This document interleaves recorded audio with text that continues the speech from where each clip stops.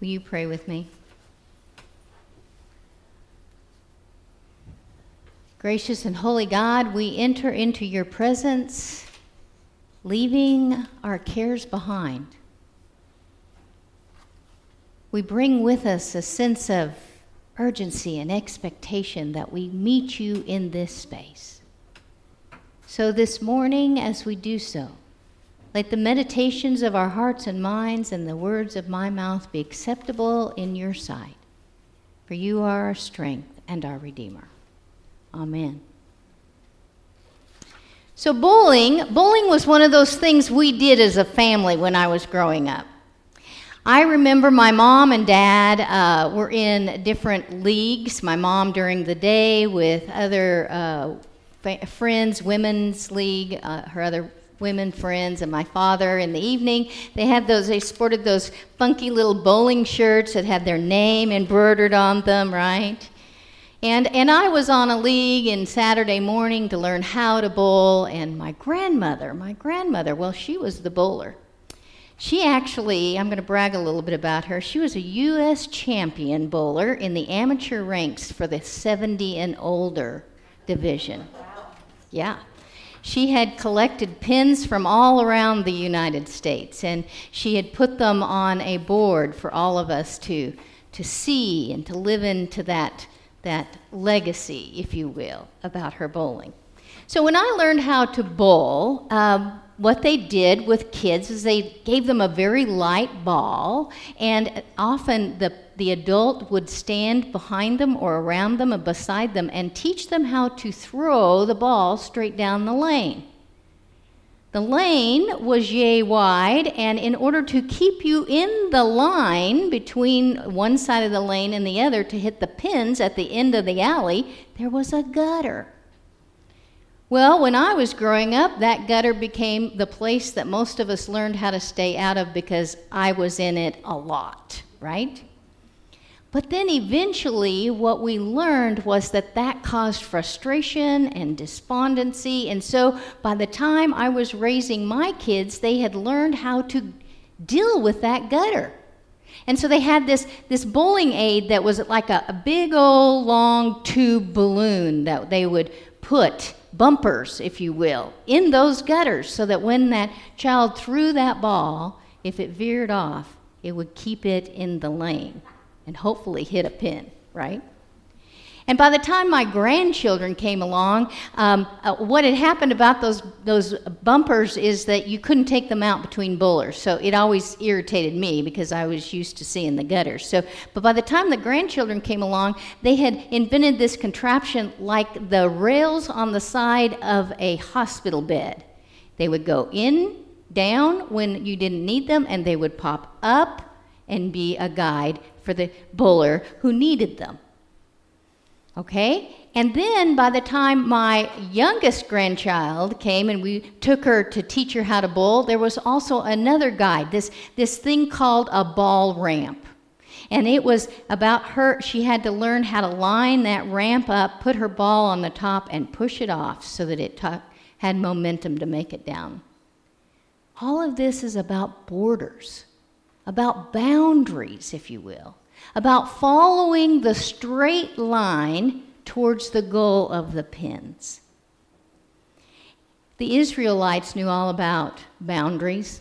They knew all about following orders, if you will.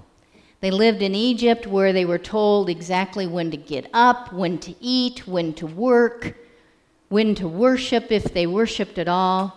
There was very little freedom or agency in their world to choose how to live out their life. Instead, everything was bordered and boundaried by the rules of the Egyptians. And so when Moses came and took them out into the desert, they found themselves wide open, without any boundaries, without any borders, without any guides, and all of a sudden they found themselves lost, and they found it was a hard time living in this lane that had no gutters in it. And On top of that, their leader Moses was hardly around. Even Moses couldn't give them guidelines. Moses seemed to spend a lot of his time up on that mountain that shook from time to time or had the smoke from time to time. And it was up on that mountain when one day Moses heard from God. And God speaks all these words, we're told, all these words about boundaries. This story is found in Exodus, the 20th chapter, verses 1 through 17. Listen now to what God tells Moses on that mountain. Then God spoke all these words. I am the Lord your God, who brought you out of the land of Egypt, out of the house of slavery. You shall have no other gods before me. You shall not make for yourself an idol, whether in the form of anything that is in heaven above, or that is on the earth beneath, or that is in the water under the earth.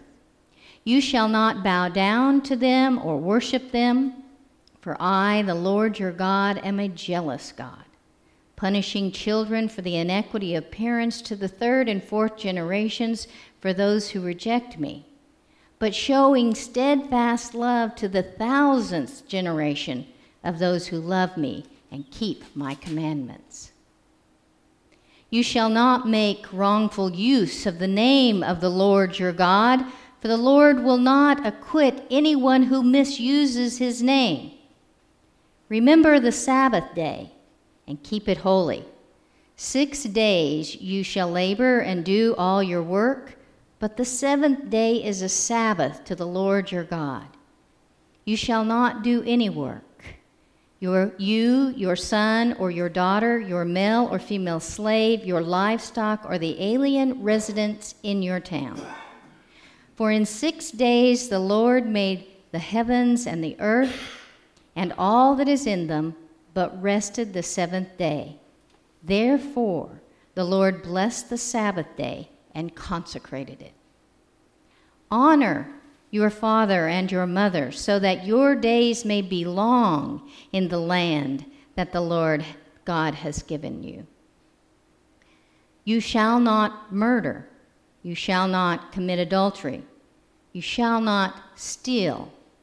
You shall not bear false witness against your neighbor. You shall not covet your neighbor's house. You shall not covet your neighbor's wife, or male or female slave, or ox, or donkey, or anything that belongs to your neighbor. This is the word of God for the people of God. Thanks be to God. So we have been in this Lenten study worship series called Decluttering.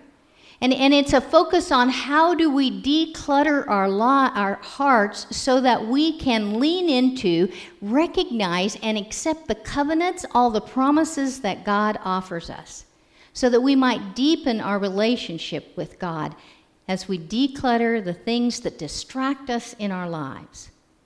And so you might be saying, why are we reading the 10 Commandments? Aren't they simply a set of rules, boundaries to live by? Well, most of us don't like those boundaries. We don't like rules. We've all had to experience way too many of those rules in our society over the last year, things that have made us a little uncomfortable. But what all of us realize is that usually these rules are good for us, right? Like the boundaries our parents put in our lives as a child to teach us how to get along with one another, how to be successful citizens in our community. We know that even though we don't like those limitations and those boundaries, we know that they are good for us. And really, when we think about the 10 Commandments, they shape up to be those kinds of things that help us learn how to be in community with one another, whether we call ourselves Christians or Jews or anything else. They become those principles that help us be the best people we can be. Now, some of these are easier than others. We have to acknowledge. Most of us find it wonderful to say, love our God, love our parents. We find it easy not to murder and easy not to steal. Some of them are a little harder, like this one about idols and graven images. Not that we are the kinds of people that go out and fine-tune ourselves some kind of little altar with a graven image on it and bow down and worship to us. But what we realize, if we really pay attention and we have a knack for noticing, is that when we sacrifice and give something up, like when I give up chocolate during Lent, I realize very quickly what those idols are in my life. They get in my way of having a full and complete relationship with God, but not, and also my neighbor. And then there's this one called Keep the Sabbath. Man, that one's really hard in our modern 24/7 world that we all live in, where it's hard to even define what Sabbath means, let alone figure a time when we can keep it, resisting the temptation to not work on that day, to lean into finding a time to worship God for one entire day, when really we should be worshiping God every single day. So why is this passage about the 10 Commandments in our Lenten series as we learn to give up and sacrifice and walk that journey towards the Passion and Easter? Well, maybe it's because it's about limits. Limits that we're willing to take on during this time of self-reflection, this time of self-limiting and devotion. But then maybe it's not about limits at all. Maybe, what if it's about a God that says, I'm not limiting the behavior of my people who are lost and struggling with their identity to be God's people, but maybe what God is doing is defining us. Defining us into an image that God has for God's people and how we live with one another and love one another. What if it's not about boundaries at all, but it is rather a gift that shapes us into an unimagined love for God and for one another? What if these are descriptions of the kind of people that we can choose to be? If we look at it that way, let's re-examine all these words that God spoke to Moses that help form us to who we are today. A Hebrew teacher, scholar, suggests that perhaps we should not be translating these words as thou shalt or thou shalt not, but more as descriptors of how we might experience life as God's people. They would go something like this: we are the people who have one God. We are the people whose God's love is steadfast in our lives. We are the people who keep that God's name holy in everything we do. We are the people who keep one day for God alone. We are the people who don't steal, don't kill, don't bear false witness, but rather we are the people who love and honor our family and our neighbors. This is just the people who we are, as well as the people that we're not. God is not asking us to do these things so that God will love us. That's not how our God works. That's not God's nature. Instead, God is saying, my love for you will shape you into these kind of people, this kind of community that you will find in the kingdom of God. God is asking us to take on these kind of boundaries, these lines with gutters in them, these boundaries that shape and form us. God is asking us to take this with us everywhere we go into the world, to use these descriptions of who we are as God's people, and to begin to tear down the barriers that separate us from one another and ultimately destroy us. As we take these barriers into the world, we learn to redefine who our neighbor is. Jesus helped us redefine our neighbor. Our neighbor is the one that doesn't look like us, the one that doesn't catch our attention necessarily, the one who makes us uncomfortable, or the one whose very existence seems to challenge us every time we turn around. These neighbors is who Jesus died for. The same way Jesus died for us. And so this Lenten season, as we learn to declutter our hearts, let us look closely to the lines that God draws in our lives. God draws these lines so that we can live well in this life. But also God draws these lines so that we can recognize the kingdom, so that when we get there, we know we're there. All of these words, God said, all of these words draw a picture that sees beyond our vision and sees a vision that God gives us. Thanks be to God. Amen.